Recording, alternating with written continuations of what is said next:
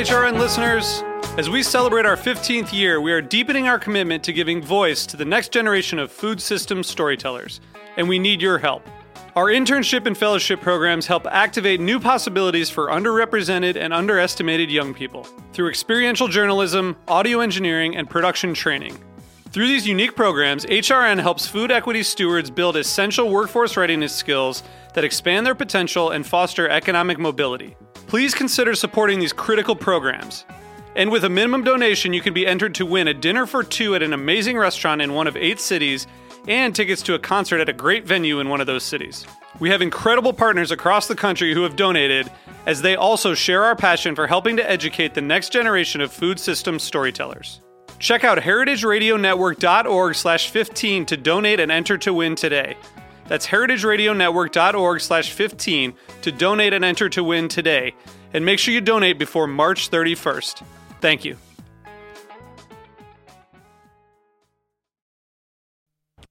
Today's program has been brought to you by S. Wallace Edwards & Sons, third-generation cure masters producing the country's best dry-cured and aged hams, bacon, and sausage. For more information, visit surreyfarms.com. I'm Mike Calamecco from Food Talk. You're listening to Heritage Radio Network, broadcasting live from Bushwick, Brooklyn. If you like this program, visit heritageradionetwork.org for thousands more.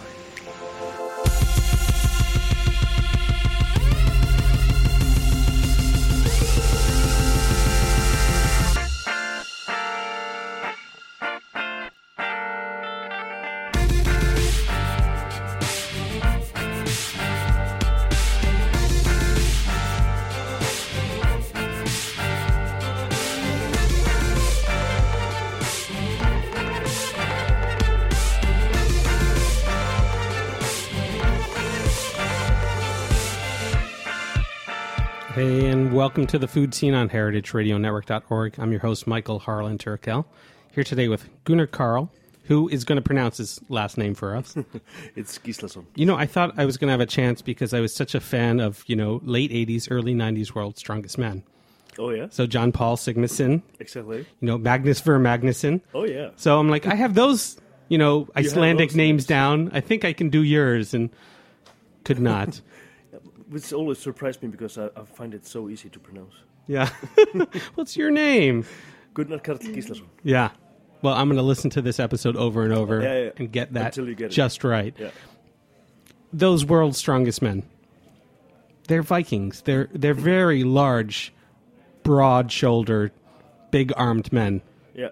As are you. I wouldn't go so far, but it must be the country. Yeah. All the skyr that we are eating and etc. It's like they have so much proteins, they just go big.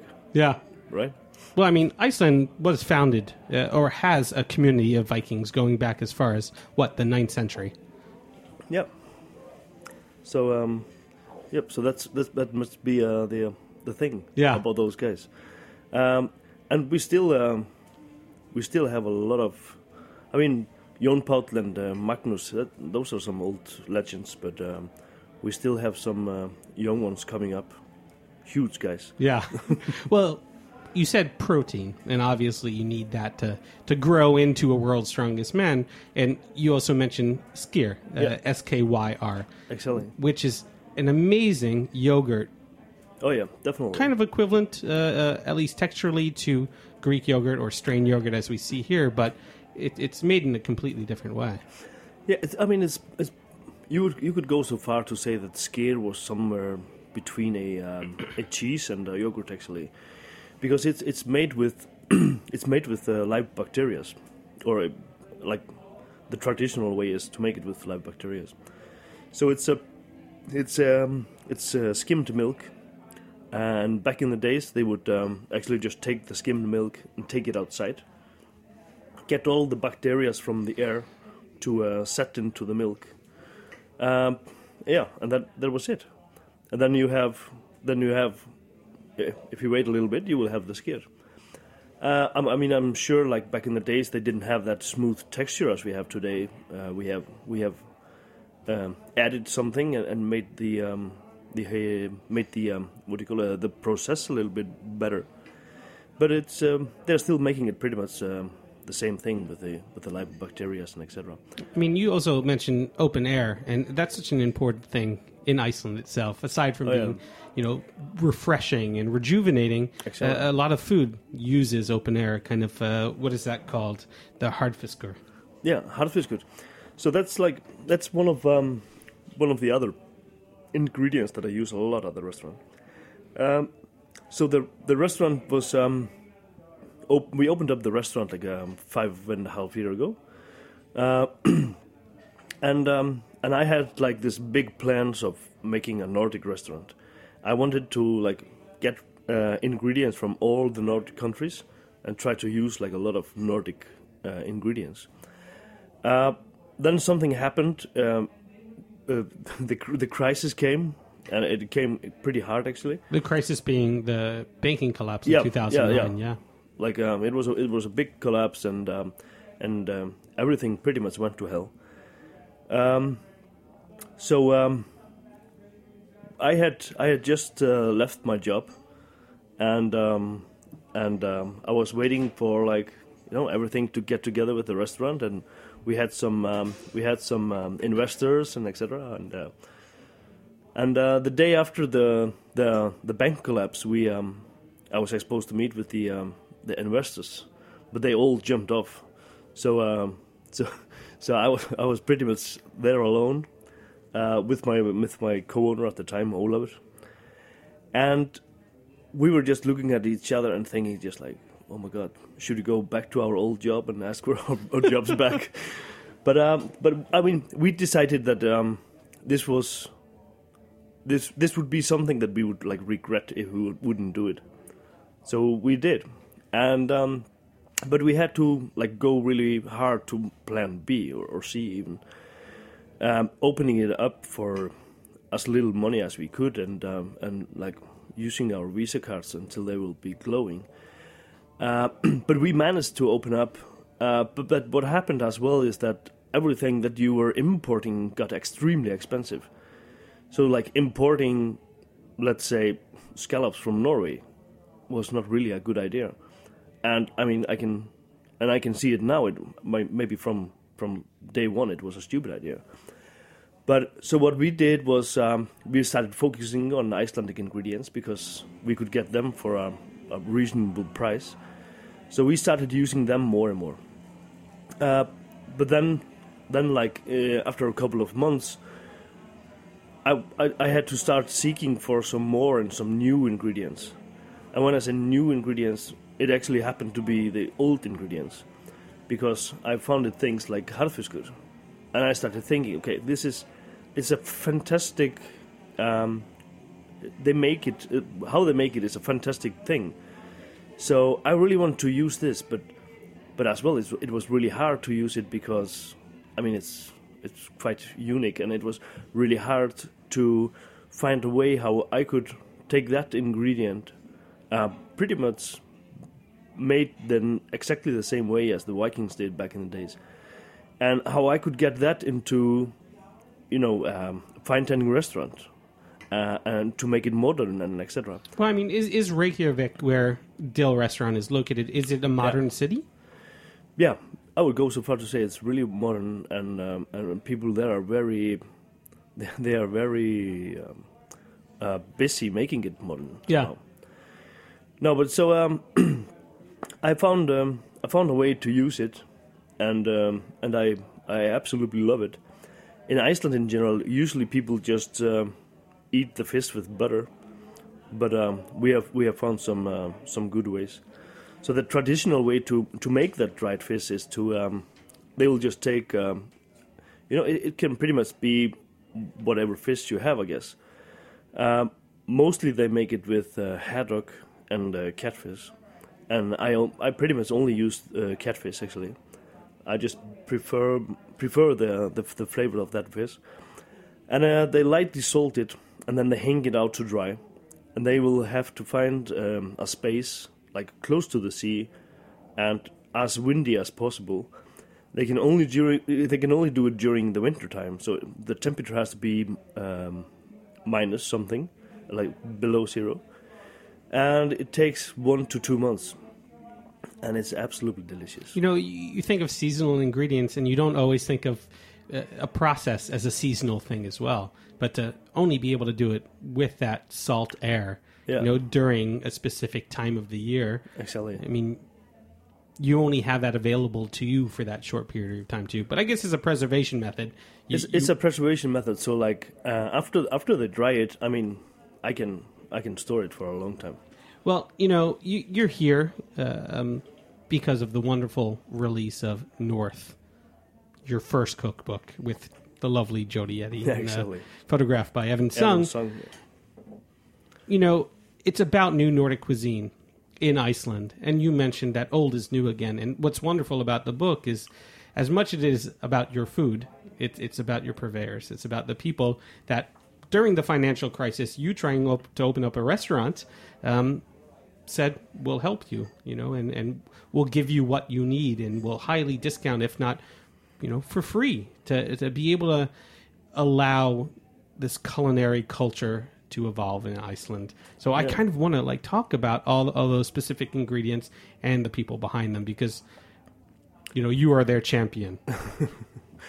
Well, I just I had this dream of making a cookbook for a long time, and but I never actually knew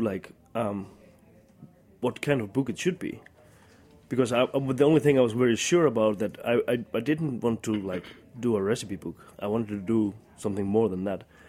And after I started my relationship, so to speak, with all those good people, I found out as well that that they were kind of, I mean, I wouldn't go so far to say the last of their kind, but it's I found out that some of those methods were dying out slowly. And so I really just wanted to do something to embrace those traditions, and try to do something good as well for those good people that helped me when I was opening up the restaurant. I mean, you could talk about the delicious aspect of bacalhau, salt cod, the salted cod tartare with dill mayonnaise and dulse powder, poached cod cheeks with roasted corn cod soup, potatoes, and charred onions. Or you could talk about Elvar. Yeah, I mean, Elvar is definitely one of them, and he has helped me a lot through the years. So he is one of few left that is still making the salted cod the traditional way. I mean, you go to a lot of restaurants today, and you will get something called bacalhau, and it's something that they got fresh cod in yesterday, and they are serving it as a bacalhau the day after. The one that I'm using from Elvar, it takes almost a year to make.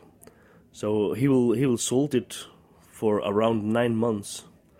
So you can see when it actually comes to the restaurant, it's probably about 1 year old. So it's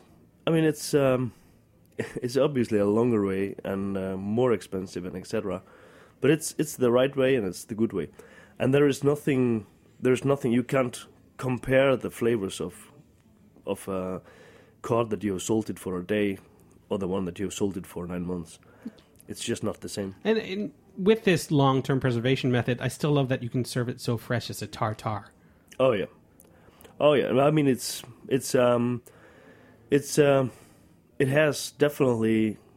definitely takes a whole lot of flavors to the fish that it have been salted and stored for 9 months. So it's it's just, I mean, and the salt obviously take the water out of the fish. The flavors will come really like what do you call it? Pronounced up front, yeah. It's compact. Yeah, it's really, really nice. Parsnip 3 ways with Arctic charo is actually the cover shot of this book. Oh yeah. But again, the backstory behind that is, a wonderful Arctic char smoker named Gylfi. Yeah. But on top of that, what's wonderful about all these purveyors is that you also specify where they are in Iceland. So if one person ever wanted to visit there, they could actually see these regional ingredients of Iceland as well. So talk to me about the lake that the Arctic char smoker is on. So Gylfi, he lives in Mývatnsveit, right next to Lake Mývatn, where he actually gets his char. But he smokes more things than char. He smokes lamb as well. So the whole thing about his smoking is that he's not. What people are probably picturing would be some birch tree or pine tree or something that would be used to smoke with. But he actually uses his lamb shit. So it's a really, really old tradition. Probably it didn't start because like the farmers were loving their shit so much, but probably because they didn't have anything else to burn. So what they do is that during the winter time they will have the sheep in their houses. The sheep will take some hay and eat it, and some of it will definitely go on the floor. They will shit on it, they will pee on it, and they will walk on it. Press it the whole winter. So in the end of the winter, when it starts getting a little bit warmer outside, the farmers will let the sheep go out, and they will actually go up to the mountains and live there pretty much freely and wild the whole summer. The farmer can then go and cut his shit into layers, take it outside and dry it for several months, and then they have to carefully choose the right shit. So it has, because if it's too dry, it will go up in flames. It won't do you any good. If it's too wet, it won't burn, obviously. So they find the one that has the right amount of humidity. Put that on fire and use that to smoke with. And they smoke it in like those old houses usually, which are made with really, really thick walls, usually made with like lava stones and mud. And those houses are made so with those really, really big walls or thick walls, so to like keep the temperature similar in the houses. And they usually dig it down quite a lot. And they use this this shit to smoke with. And as I said before, it's like probably not because they really wanted to do this, but probably because there were no trees in Iceland, so to speak, or at least not many. You told me you weren't going to curse because your mother was going to be listening. Yeah, she's going to be furious. Yeah, we're actually going to take a quick break and talk about more shit from Iceland when we return. You will listen to The Food Scene on heritageradionetwork.org.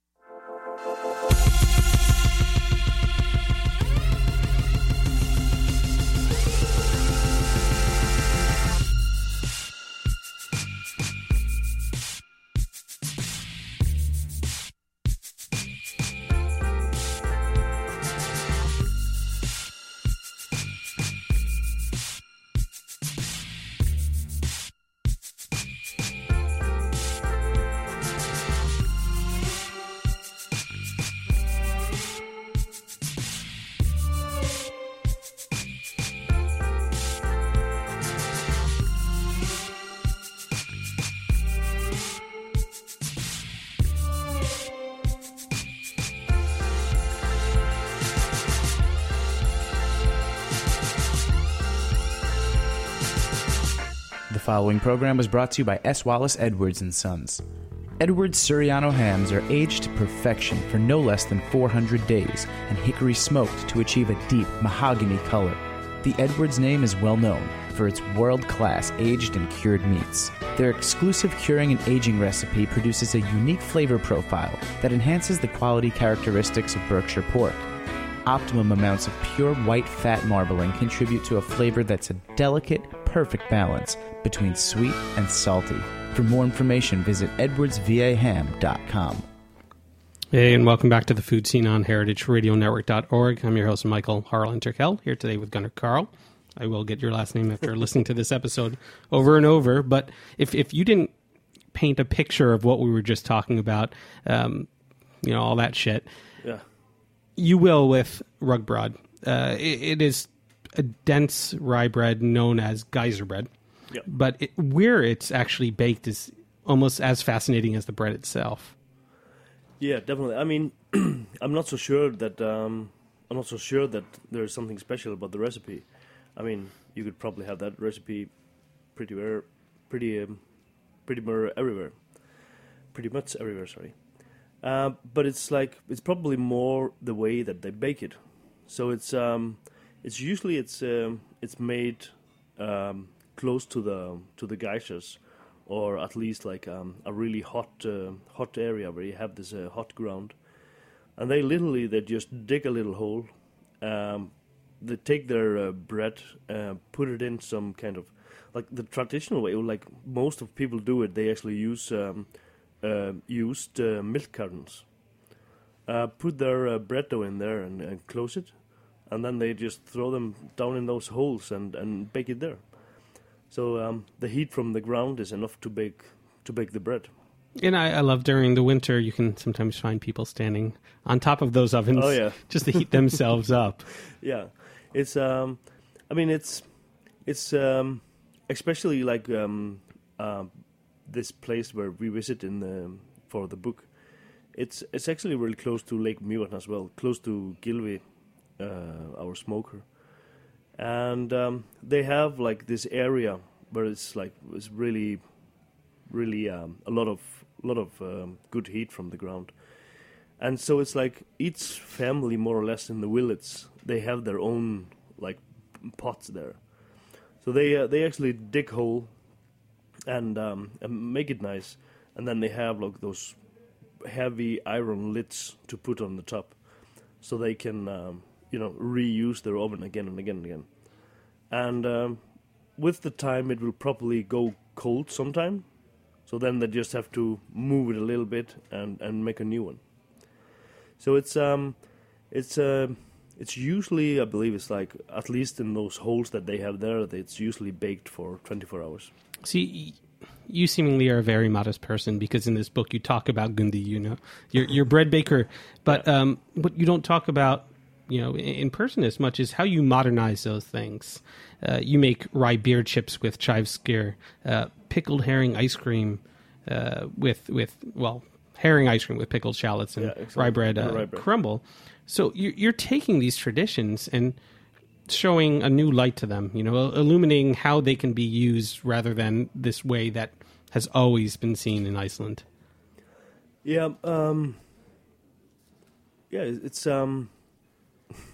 it's just something that I really wanted to do, and it wasn't really hard, so to speak.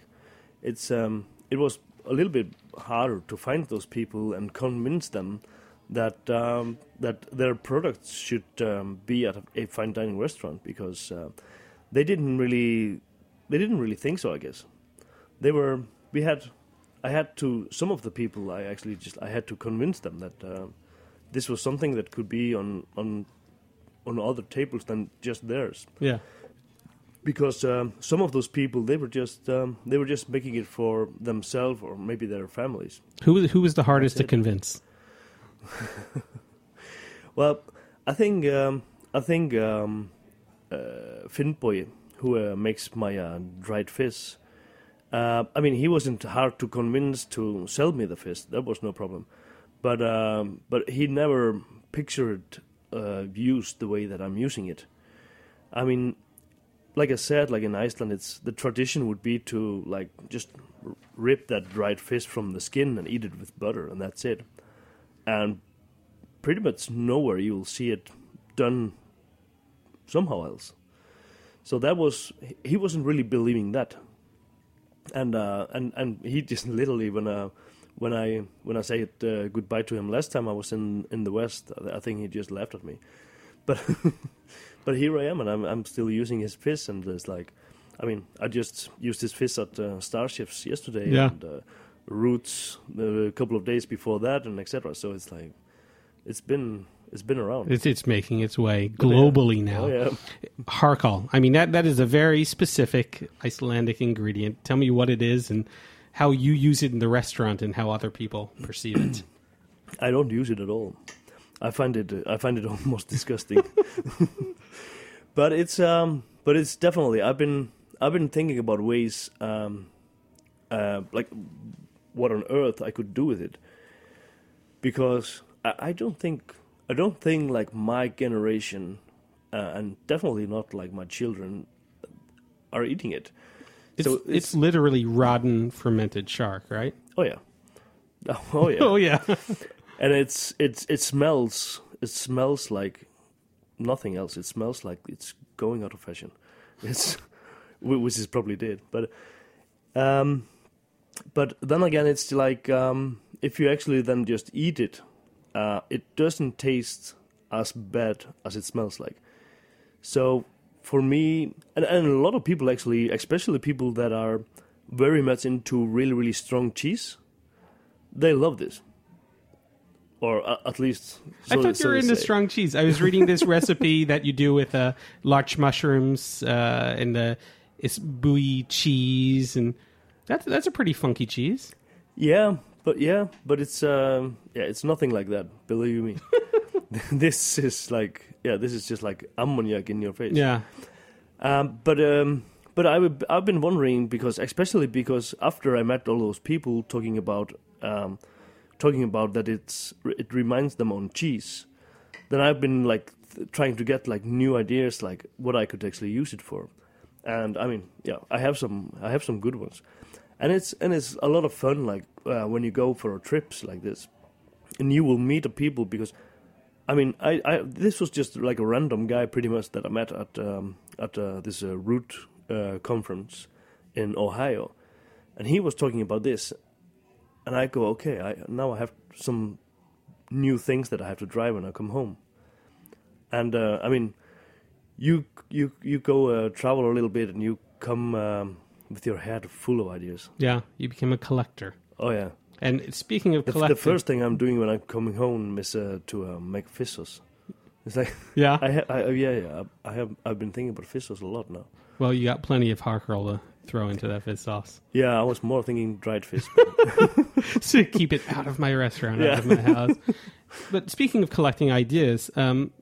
Another kind of collector, which I wouldn't think of as a culinary person, is your seabird egg collector on Grimsey Island. Growing up in the States, I don't know. It seemed like it was a common thing that there was always like save the puffin campaigns. Yeah. But as gorgeous a bird as they are, I mean, their eggs are even over the top. Oh yeah, they are really good. We actually don't collect them anymore because. They are kind of protected more or less. So we don't take their eggs, and we definitely don't take the birds. But we go for other seabird eggs. And this dear friend of mine, Siggi Hennings, lives in Grímsey, which is the northest part of Iceland. It's a very remote island, very much north of Iceland. It's I think it's like 75 people living there. And it's absolutely gorgeous. It's one of my favorite places on Earth, I guess. And everybody there just being so friendly and helpful and ready to do pretty much everything for you. And this friend of mine, Siggi, he collects the eggs that I use at the restaurant. Most of the eggs probably being from seagull. Absolutely delicious. And but. The hardest part is that he actually has to go down the cliffs to collect them.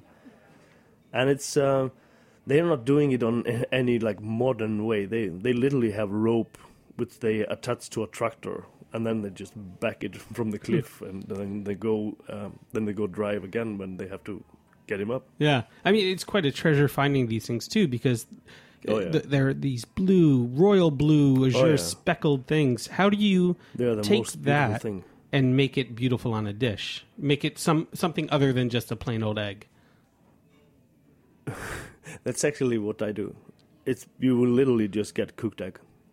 When I have those eggs, I don't do anything with them. I just don't think it's whatever I would do wouldn't do them justice. So usually I serve them as snacks in the beginning of the meal, and you usually just get like a slice of that cooked egg with some nice salt on the top. Maybe we make some good herb cream or something and some herbs, but that's it. I don't really think that I would help the egg if I would be doing something else with it, because it's just that unique. It's so compact and full of flavors. So we serve it as it is. I feel like a lot of your dishes, you're, again, being too modest, because a lot of the dishes you change in a very caring and thoughtful way. You have a wonderful, sheep farmer, and you make a smoked lamb with skyr and nutmeg. I mean, it seems extremely simple, and smoked lamb is a thing that's been happening in Iceland for years. It's very common, but what makes yours a little bit different? Well, I mean, I would probably give the whole credit to Gylfi because he smokes it for me. And he actually raised the lamb, and maybe what's really interesting about that lamb is that it actually during the summertime, he tried to use his time as much as he can to smoke fish, and he smokes mostly Arctic char, and he smokes them with bone and head and etc. After smoking, he will take the head off and fillet the fish and etc. All the leftovers goes into barrels, which are then kept outside until the wintertime. And the lambs are actually eating those smoked fish during the wintertime. And then after they come home from the mountains in the summertime, they get killed, and they will be smoked with their own shit. Yeah. And I mean, so it's like it's this beautiful circle of things there, and it tastes like nothing else. You can't like steal one of those smoked barrels, make fish sauce or smoked sauce out of that. There you go. You don't want to. I don't want to break the circle of life that you got going on there, but maybe just one barrel just to see what's going on. There you go. But again, that's a new idea. Yeah. But again, what you do is obviously exalt these ingredients of Iceland to a different level, telling the story of the purveyor, but also telling the story of what you've gone through as a chef. You've seen fine dining. You've seen, the Nordic community, have many great ingredients and do many great things to it, but less is more if you find the right pathways for it. Yeah, I mean, I definitely think so. I really try at the restaurant just to use those good ingredients that I can get, and I don't want to, what do you call it? I don't want to manipulate. Yeah, exactly. I don't want to manipulate them too much.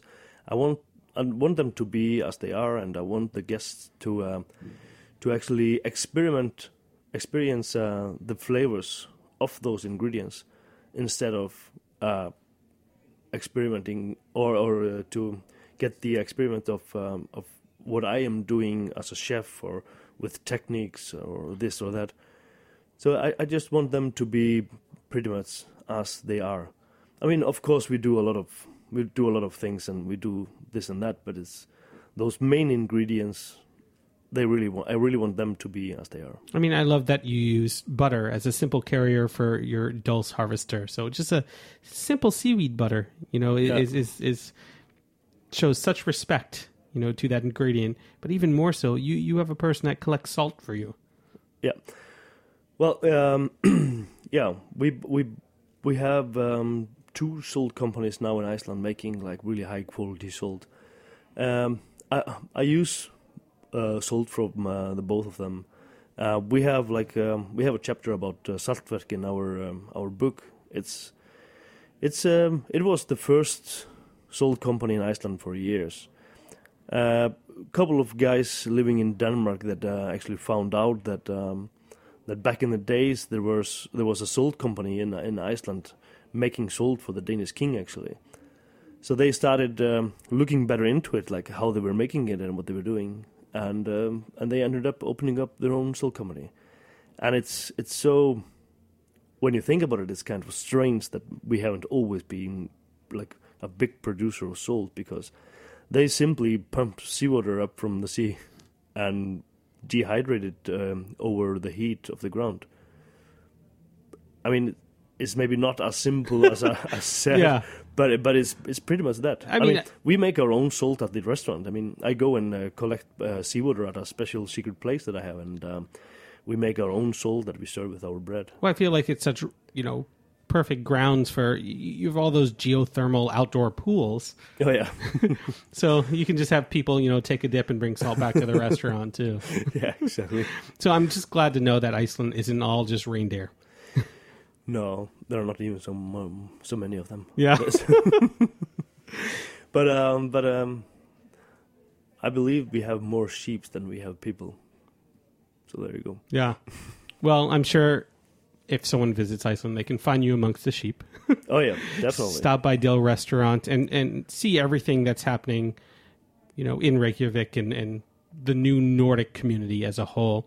This book, North, is wonderful. Go out and get it today. Yeah. I'm just over the moon that you're here with us today. So thank you again, Gunnar. The pleasure was all mine. Excellent. You've been listening to The Food Scene on heritageradionetwork.org. I'm your host, Michael Harlan Derkel. Hoping to have you back here next Tuesday at 3. Cheers.